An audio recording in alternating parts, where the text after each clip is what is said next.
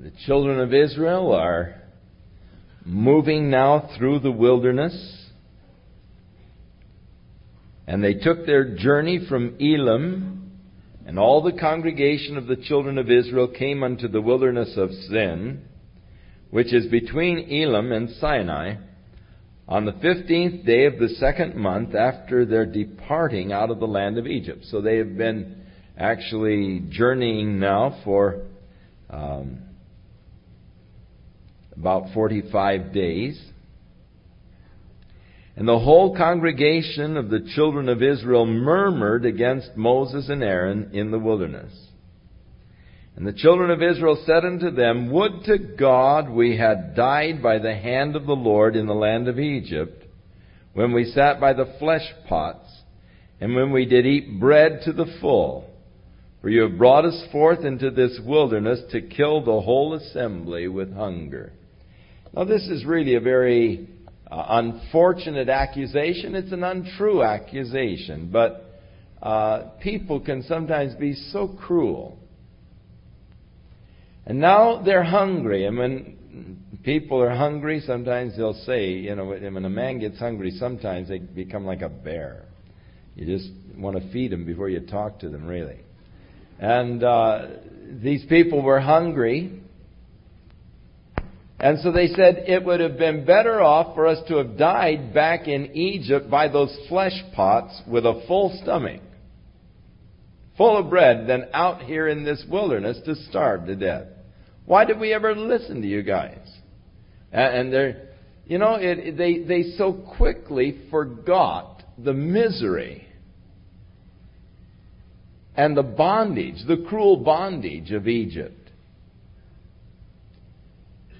It is oftentimes like this when a person, after coming out of the bondage of sin and out of his experiences in the world, many times as we look back at them, they seem to be now more glamorous than they were when we were in them.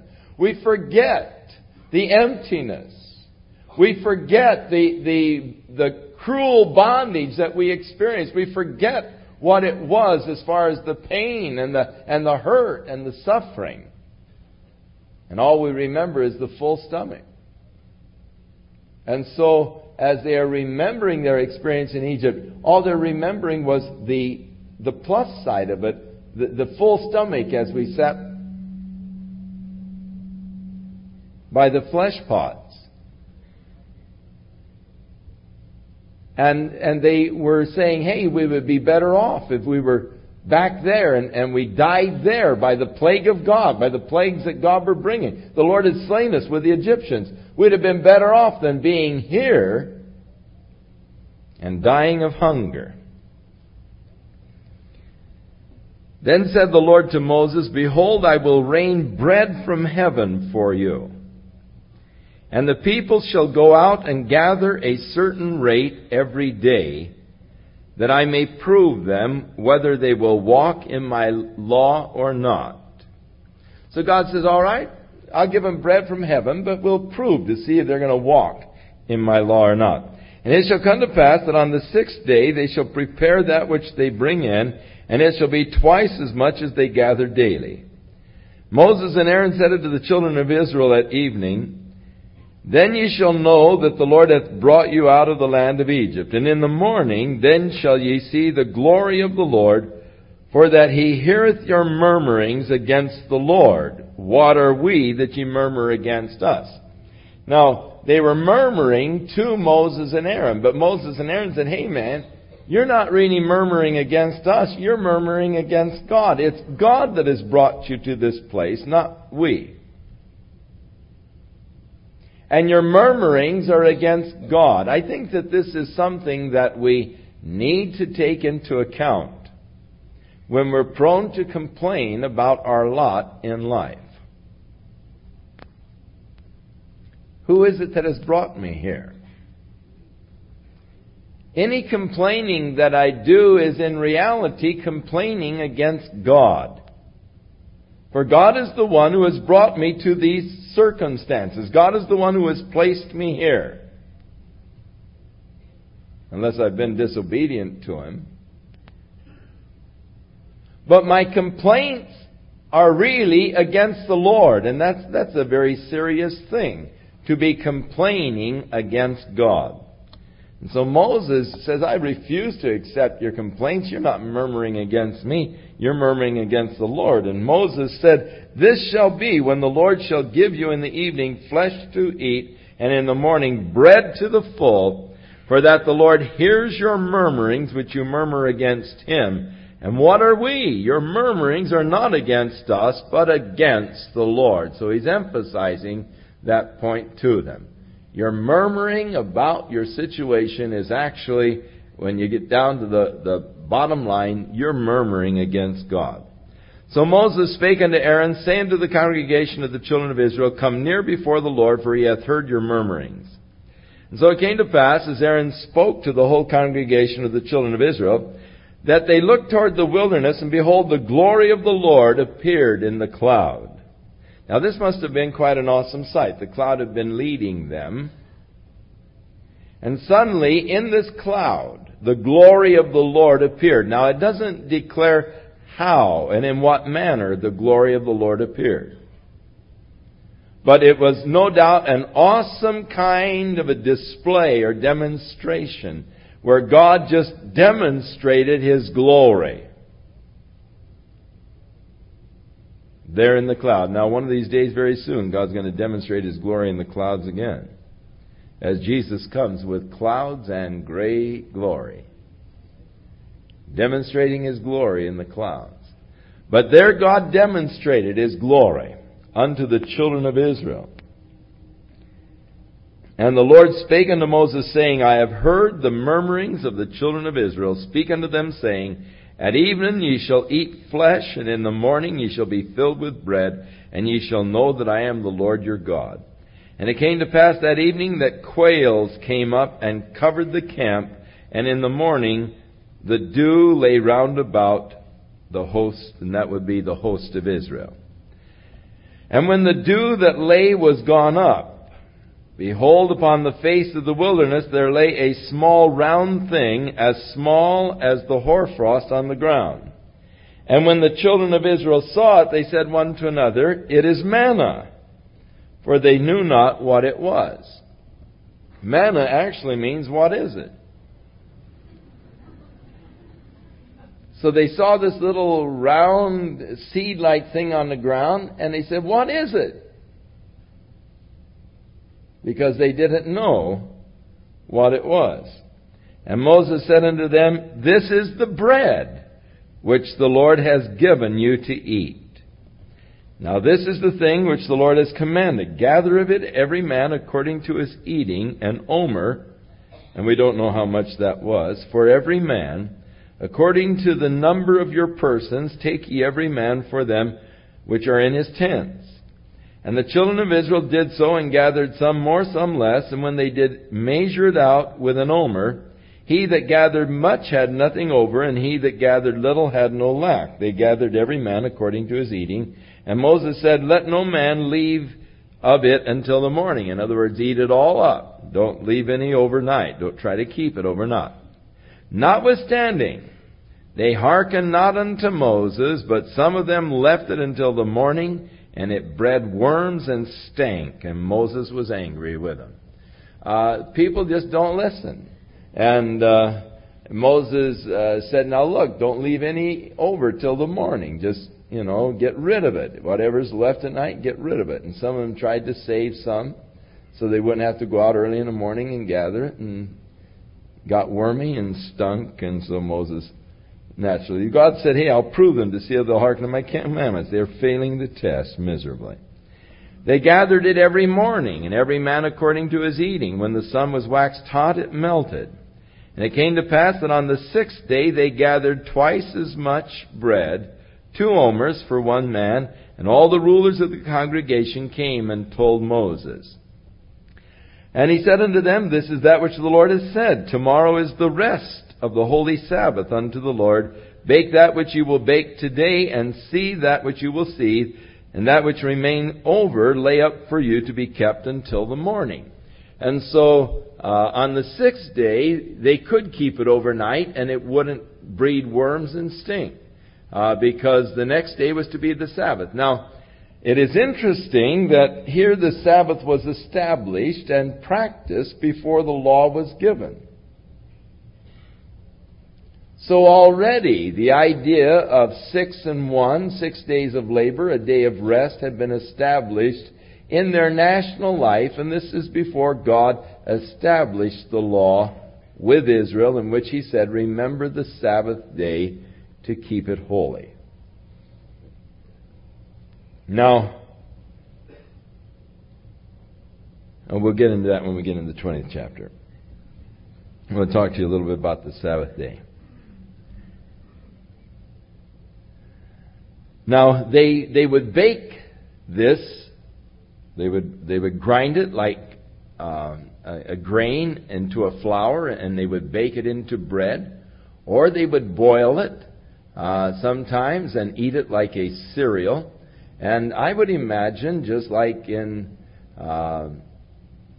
Central America, where they've learned to make so many different dishes with the rice, that these inventive women, no doubt, learned to spice this stuff up different ways and make a lot of interesting kind of dishes out of this manna, this little seed kind of a thing that God put on the ground for them every morning. And they laid up till the morning, and as Moses had commanded, and they did not stink, neither was there any worms in it. And Moses said, "Eat that today, for today is a Sabbath unto the Lord. Today you shall not find it in the field. For 6 days ye shall gather it, but on the 7th day, which is the Sabbath, there will be none." And it came to pass that there went out some of the people on the 7th day to gather it, and they found none. And the Lord said unto Moses, "How long refuse you to keep my commandments and my laws? See, for that the Lord hath given you the Sabbath, therefore He giveth you on the 6th day the bread of 2 days. Abide every man of his place on the Sabbath, or on the 7th day." Now, actually, the Sabbath day was a day of rest, and really, God is saying here, let every man just stay in his bed. Now, we, somehow got the concept, the day that is holy unto the Lord is the day we all go to church. And we gather and worship God in the church. In reality, the Sabbath day wasn't so much a worship day as it was a rest day. It was a day for just total rest and relaxation, just a change of pace, giving the body a chance to more or less recover. Now the Lord said, 6 days shalt thou labor and do thy work. The 7th day is a day of rest. God said, "I have given you the Sabbath." The Sabbath was made for man. God made it for man, to give the body a chance to just sort of recuperate. And the idea was just stay in bed, rest, do nothing. It wasn't really get up and go to Sabbath school or go to synagogue or whatever. It was just stay in bed and rest on the Sabbath day. I don't know but what that wouldn't be a good idea.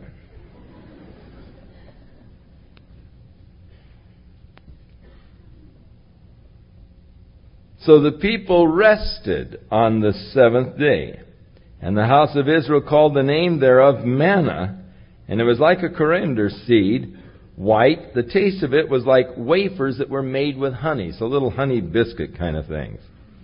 And Moses said, "This is the thing which the Lord commanded. Fill an omer of it to be kept for your generations, that they may see the bread wherewith I have fed you in the wilderness when I brought you forth from the land of Egypt." Moses said unto Aaron, "Take a pot and put an omer full of the manna in it, and lay it up before the Lord to be kept for your generations." And so this pot of manna was preserved so that in years to come the people could see the manna, the food that God provided in the wilderness for their fathers.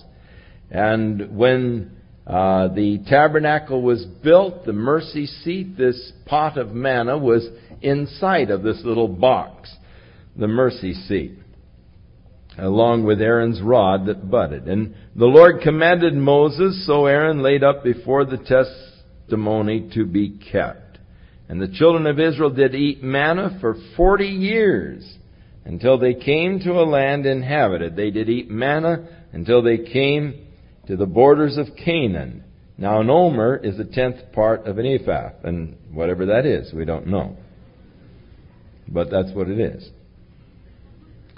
And all the congregation of the children of Israel journeyed from the wilderness of Zin after their journeys, according to the commandment of the Lord, and they pitched in Rephidim, and there was no water for the people to drink.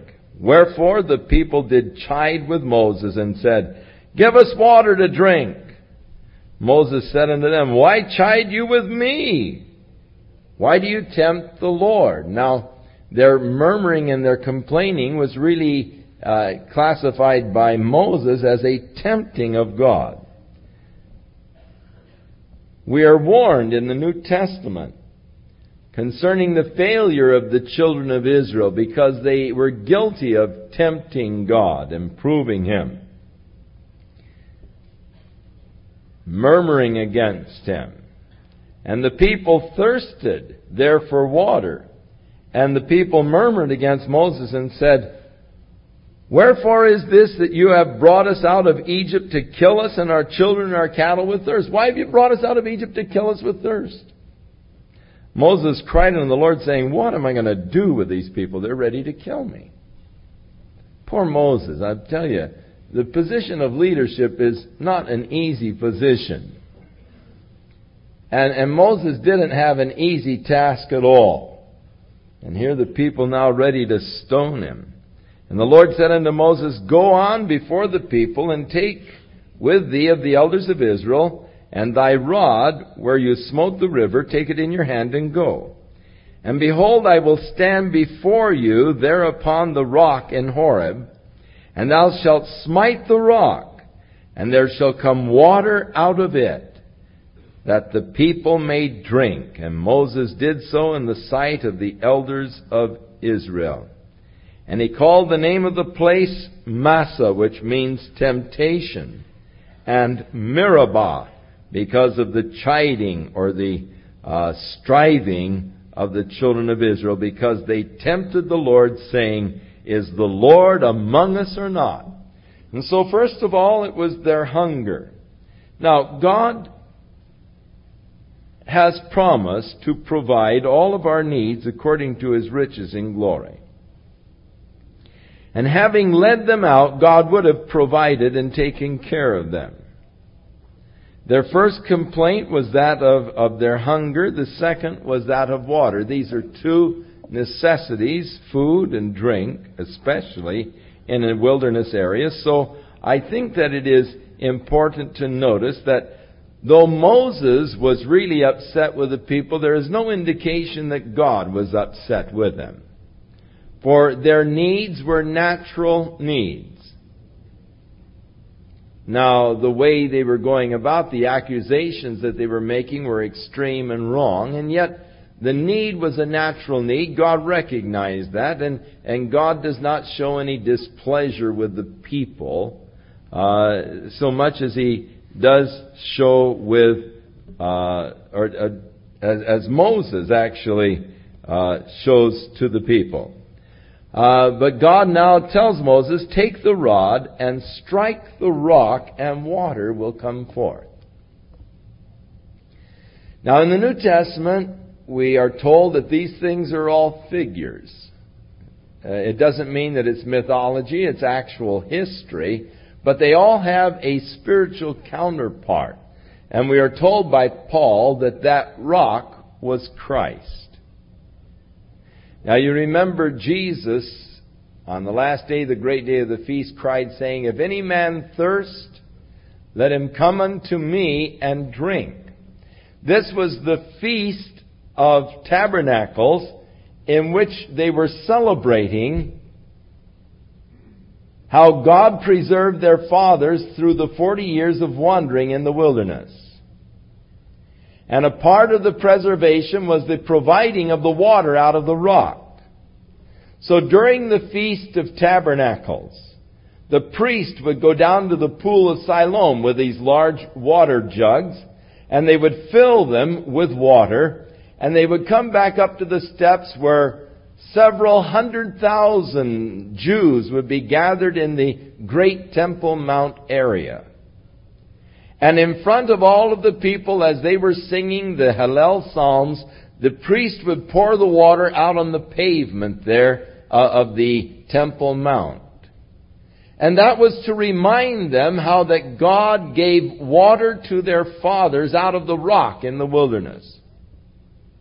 This was just sort of weaved into the celebration of tabernacles, the booths, where they had to make their little booths, again to remind them how their fathers lived out in the wilderness for 40 years. And so this pouring out of water ceremony was a reminder of the water out of the rock, this experience.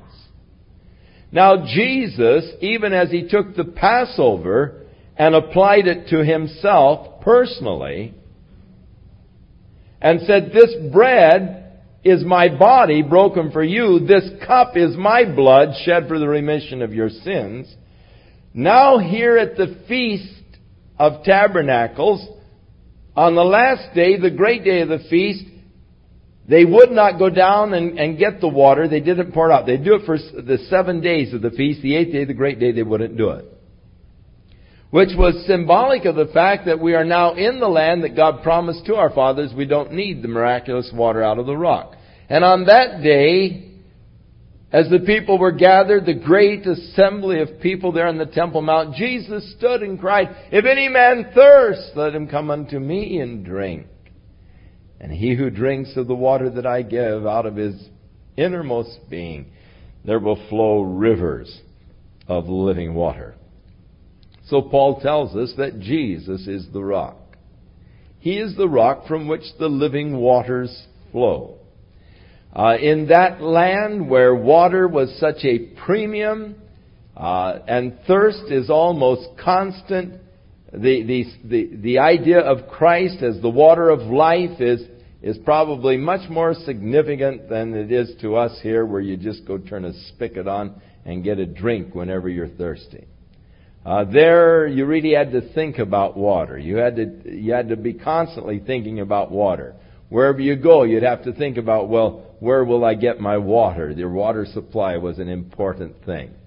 And so Jesus, the fountain of living waters, and so the final invitation of Revelation is, "Him that is athirst, let him come and drink of the water of life freely." Partake of Christ. So Christ is the rock. The fulfillment of this Feast of the Tabernacle, the rock from which the water flows, the water of life, by which we might have life. Now, this is why, when later on the people came to Moses again and they were thirsty, and Moses went in before the Lord and said, "God, I can't stand it. These people are complaining again." And God said, "That's all right, Moses, go out and speak to the rock, and water will come forth."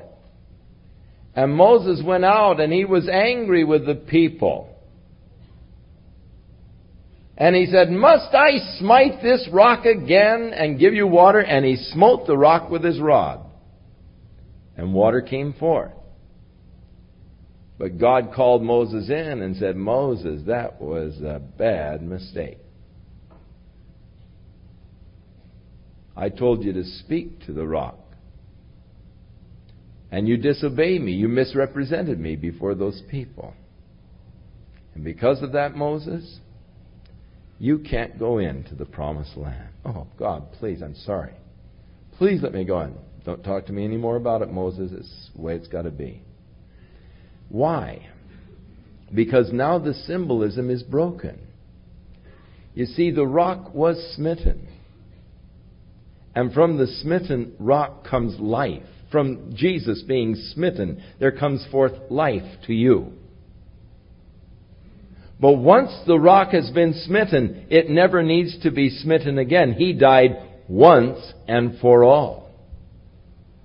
so that we need not to smite the rock to get the water. All we need to do is by faith ask.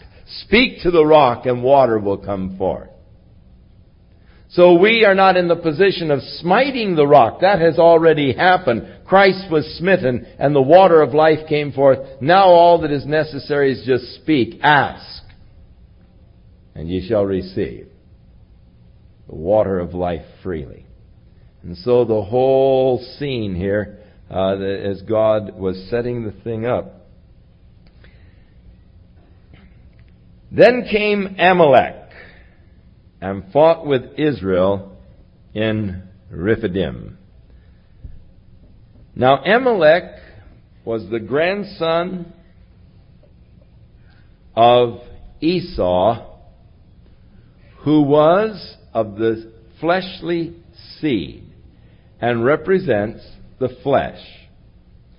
So in Scripture, Amalek is always a type of the flesh. The flesh life, the fleshly seed. There's a spiritual seed, there's a fleshly seed. There's a spiritual side of my nature, there is a fleshly side of my nature, and the spirit and the flesh are in conflict. A constant warfare.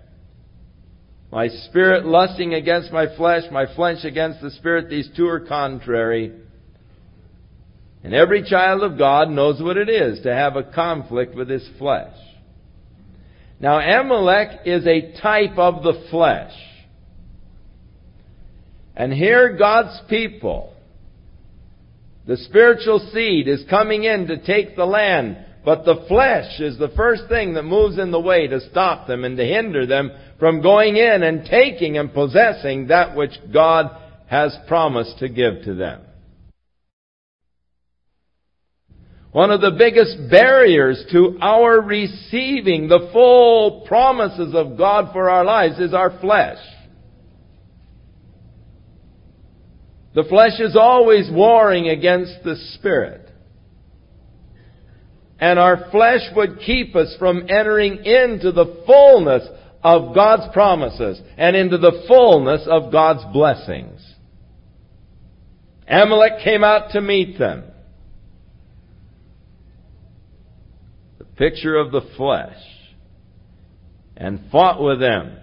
And Moses said unto Joshua, choose us out men, and go out and fight with Amalek. Tomorrow I will stand on the top of the hill with a rod of God in my hand. So Joshua did as Moses had said unto him, and he fought with the Amalek. And Moses and Aaron and Hur went up to the top of the hill. And it came to pass, when Moses held up his hand, that Israel prevailed, and when he let down his hand, Amalek prevailed. But Moses' hands were heavy. And so they took a stone and put it under him, and he sat on the stone, and Aaron and Hur held up his hands, the one on the one side, the other on the other side, and his hands were steady until the going down of the sun. And Joshua discomfited Amalek and his people with the edge of the sword. Joshua, of course, is the name Jesus in Greek, which means Jehovah is salvation. And so God's salvation, Joshua was sent to fight against them, was put over the servants of God and fought against Amalek, the picture of the flesh, and they prevailed. And the Lord said unto Moses, write this for a memorial in a book. So Moses was already writing the events that were transpiring, and later on was to write and to compile these first 5 books of the Old Testament. And so the compiling of the book, no doubt, was already in progress at this time. God told him to write this in the book as a memorial and to rehearse it in the ears of Joshua. For I will utterly put out the remembrance of Amalek from under heaven.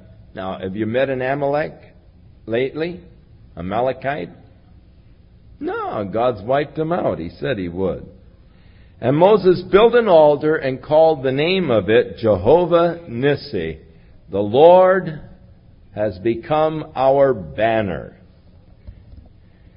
For he said, because the Lord hath sworn that the Lord will have war with Amalek from generation to generation. The Lord has sworn that you're going to have a battle with your flesh from generation to generation. And so it is true.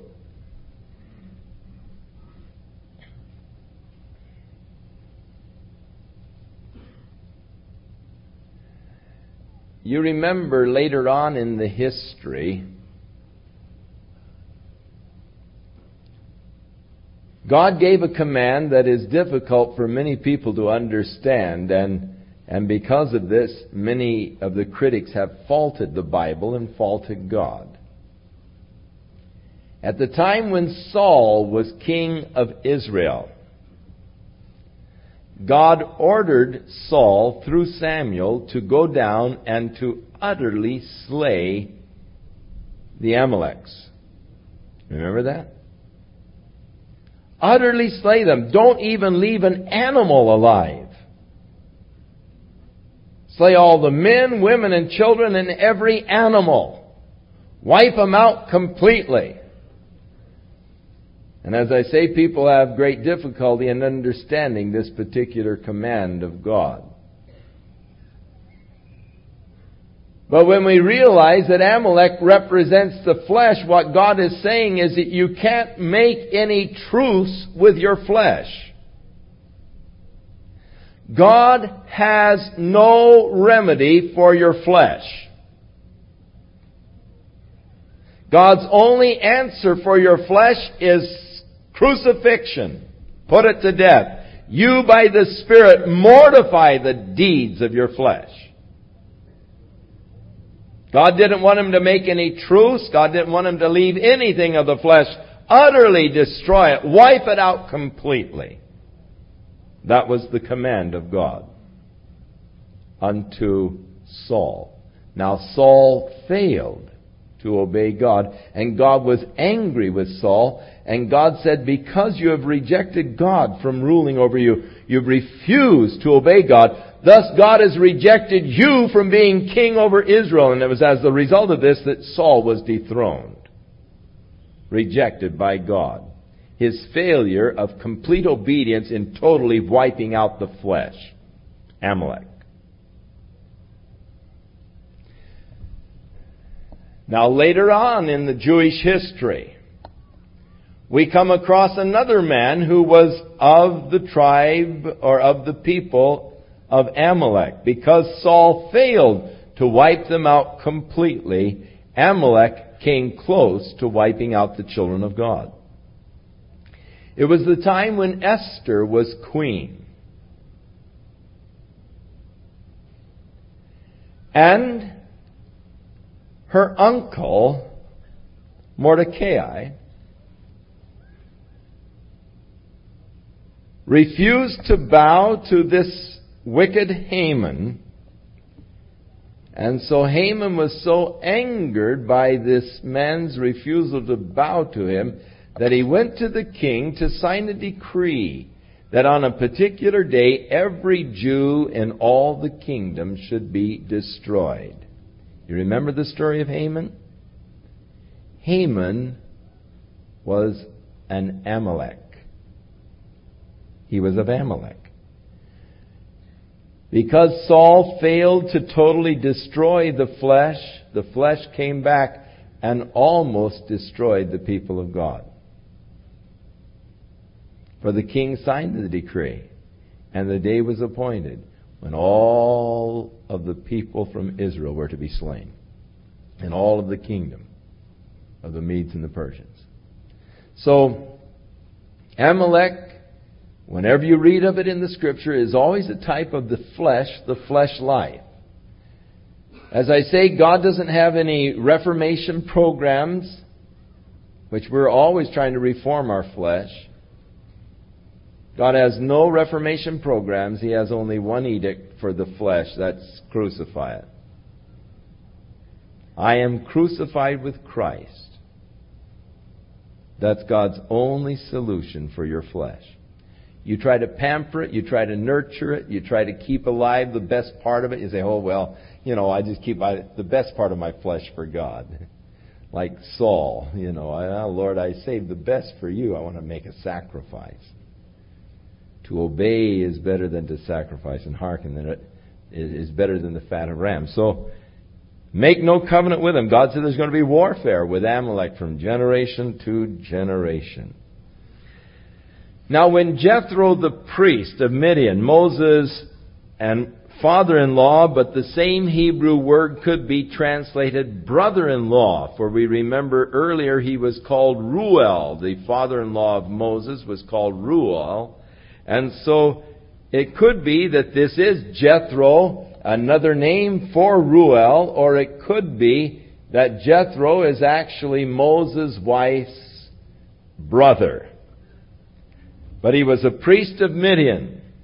And as I say, the word father-in-law could also be translated brother-in-law from the Hebrew.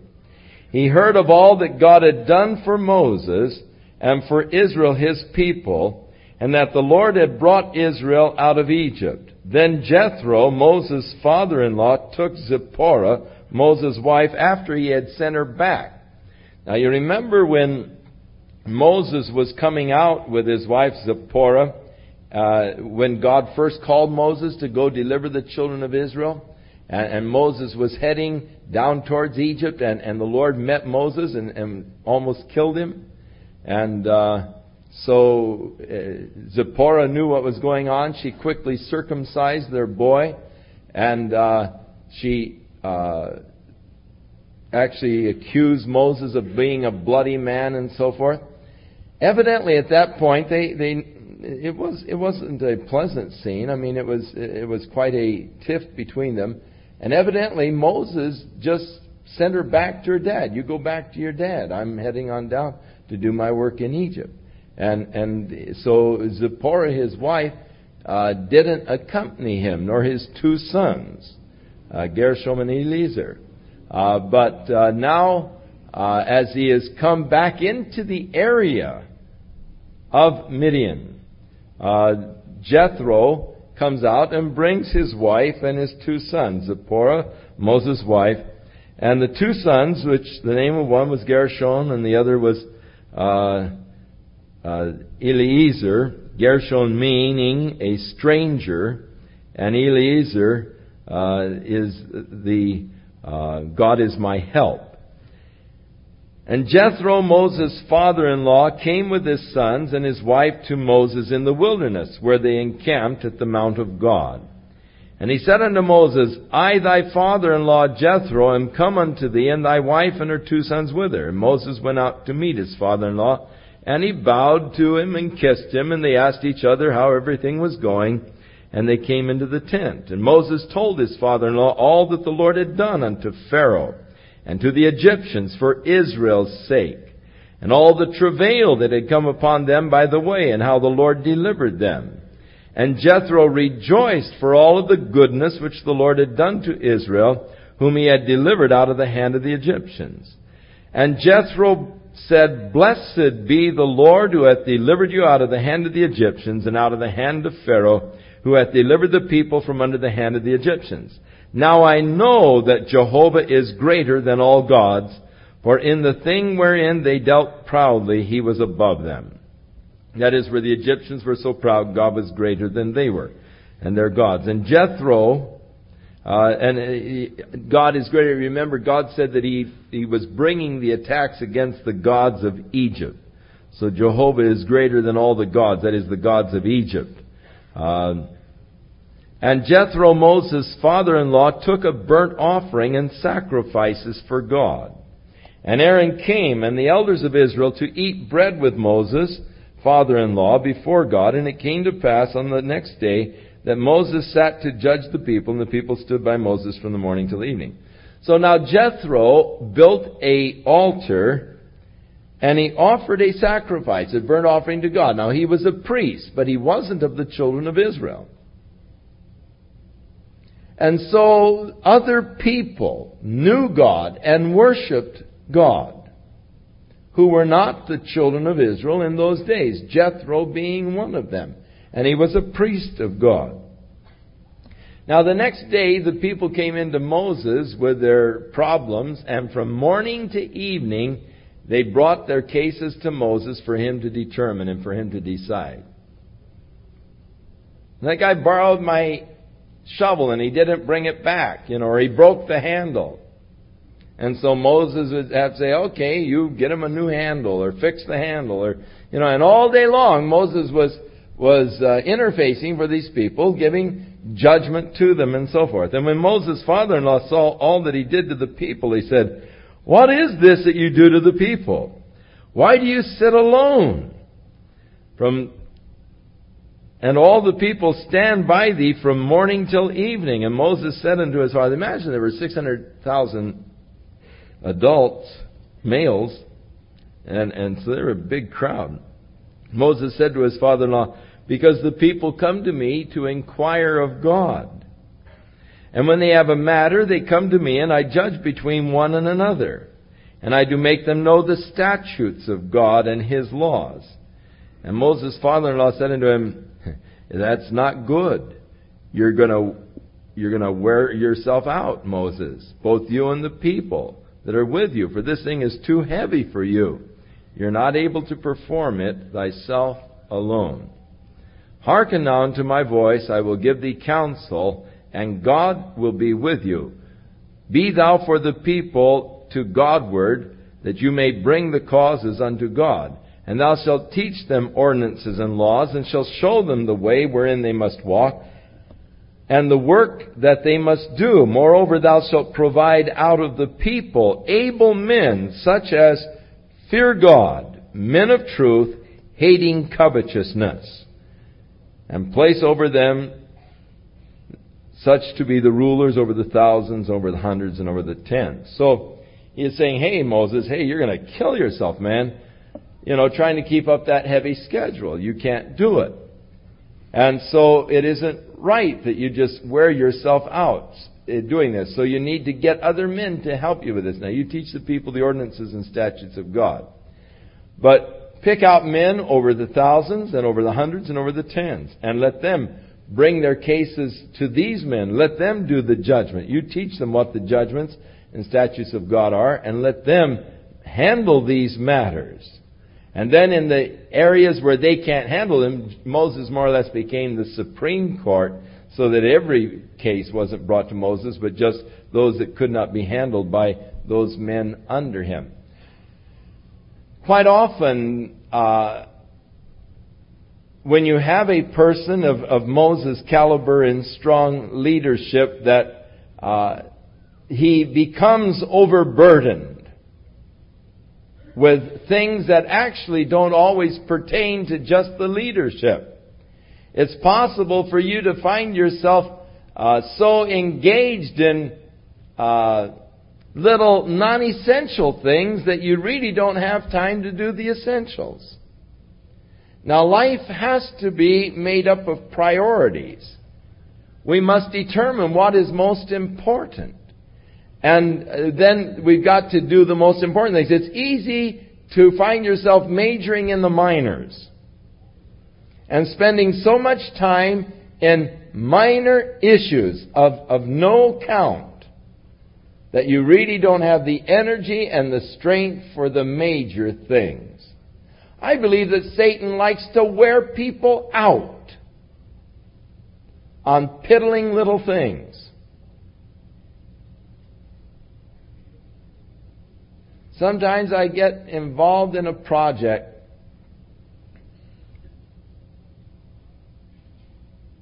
and I enjoy doing mechanical things.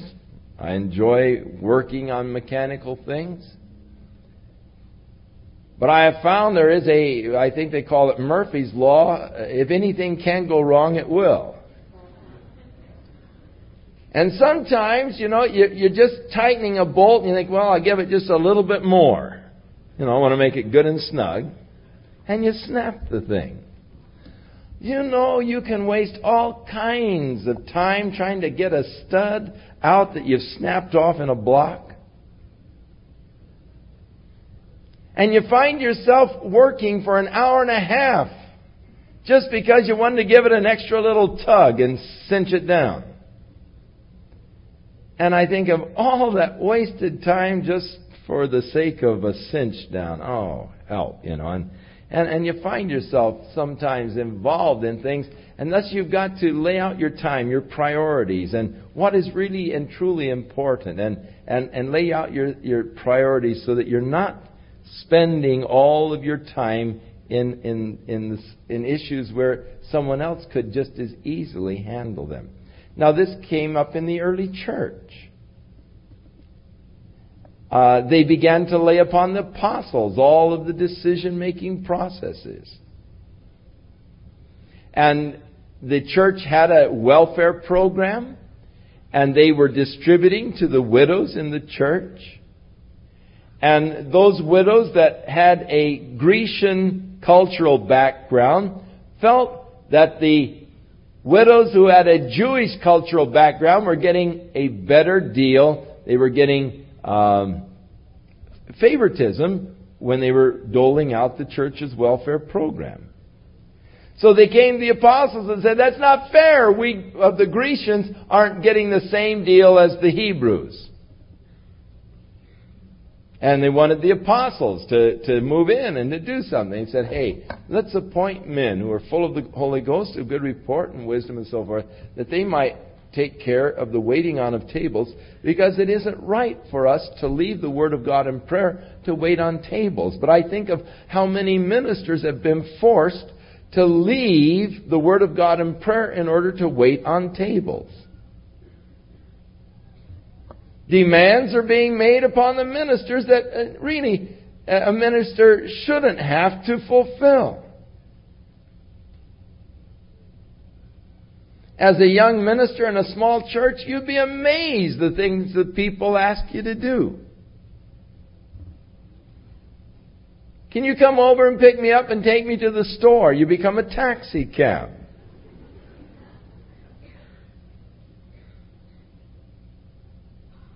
And you find yourself a handyman. And you find yourself doing all kinds of things that really don't pertain to the true ministry of the Word of God and prayer. In fact, I oftentimes found myself so involved in doing these other things that I didn't have time for the Word of God and prayer, and thus the people suffered. Now, with a church this large, you can imagine the demands that are made upon our time. How many times people call and say, well, they'll only speak to Chuck. They don't want to speak to anybody else. They've been watching him on TV, and if he'll come and talk to them, I know they'll get saved. Well, here's a guy that, that's dying and he needs to have the Lord, and you get hundreds of these calls. And if we tried to go around and to minister to everyone who called for us, we would never have time for the Word of God and prayer. We don't have enough time for it now. So you've got to establish priorities. You've got to do just what is truly the most important thing that God has called you to do. Now, God has called men to various ministries within the body. And God has anointed some men for the ministries of counseling, and has anointed others for the ministry of helps, and has anointed others for the ministry of governments. And it's a blessed church that has the various ministries functioning within the church so that all of the demands aren't placed upon one person to do everything. And this Moses finally said, hey man, you're going to kill yourself. Not even taking time out to rest. All day long these people are standing here. You don't have time to really wait upon God. And so he offered a solution to Moses. Now, the interesting thing to me is the qualifications that they required of the men. First of all, men that fear God, men of truth, and men who hate covetousness. Hey, if you can get men like that, you can allow them to do almost anything. Men who, first of all, have a real fear of God or a reverence of God. You know, there are some people, I'm sure, from their actions, they don't even reverence God. They don't even consider God at all. I think of some of these evangelists and all, like this Reverend Ike. There has to be no fear of God in that man. No fear of the judgment. The big hype that he puts on, you have to realize that the guy has no fear of God. Or else he could never do the things he's doing. And this isn't just true of him, but it's true of many, many men who are involved in ministries. If you really look at their lives, it's just one big hype, and you have to realize, hey, these people, what they lack is a real fear of God. To realize that someday they're going to have to stand before God and give an account for these things. Well, I'll tell you, that is something that really weighs upon me. The Bible says, be not many masters, knowing you're going to receive the greater condemnation. So being a teacher of the Word of God puts you in a very precarious position, because someday you're going to have to answer to God for your teaching. That's why I do my best to just stick to the Word of God, and when the Word of God speaks on an issue, I'll speak on it. When the Word of God is silent, I try to be silent. I don't want to say more than what the Word of God actually says. Because the teachers are going to be in greater condemnation. But there are some who have no fear of God because they're saying all kinds of wild, weird things that are even contrary to the Word of God. And so you just know they really don't fear God. They don't have the fear of judgment in their hearts. Secondly, they were men of truth. And thirdly, hating covetousness.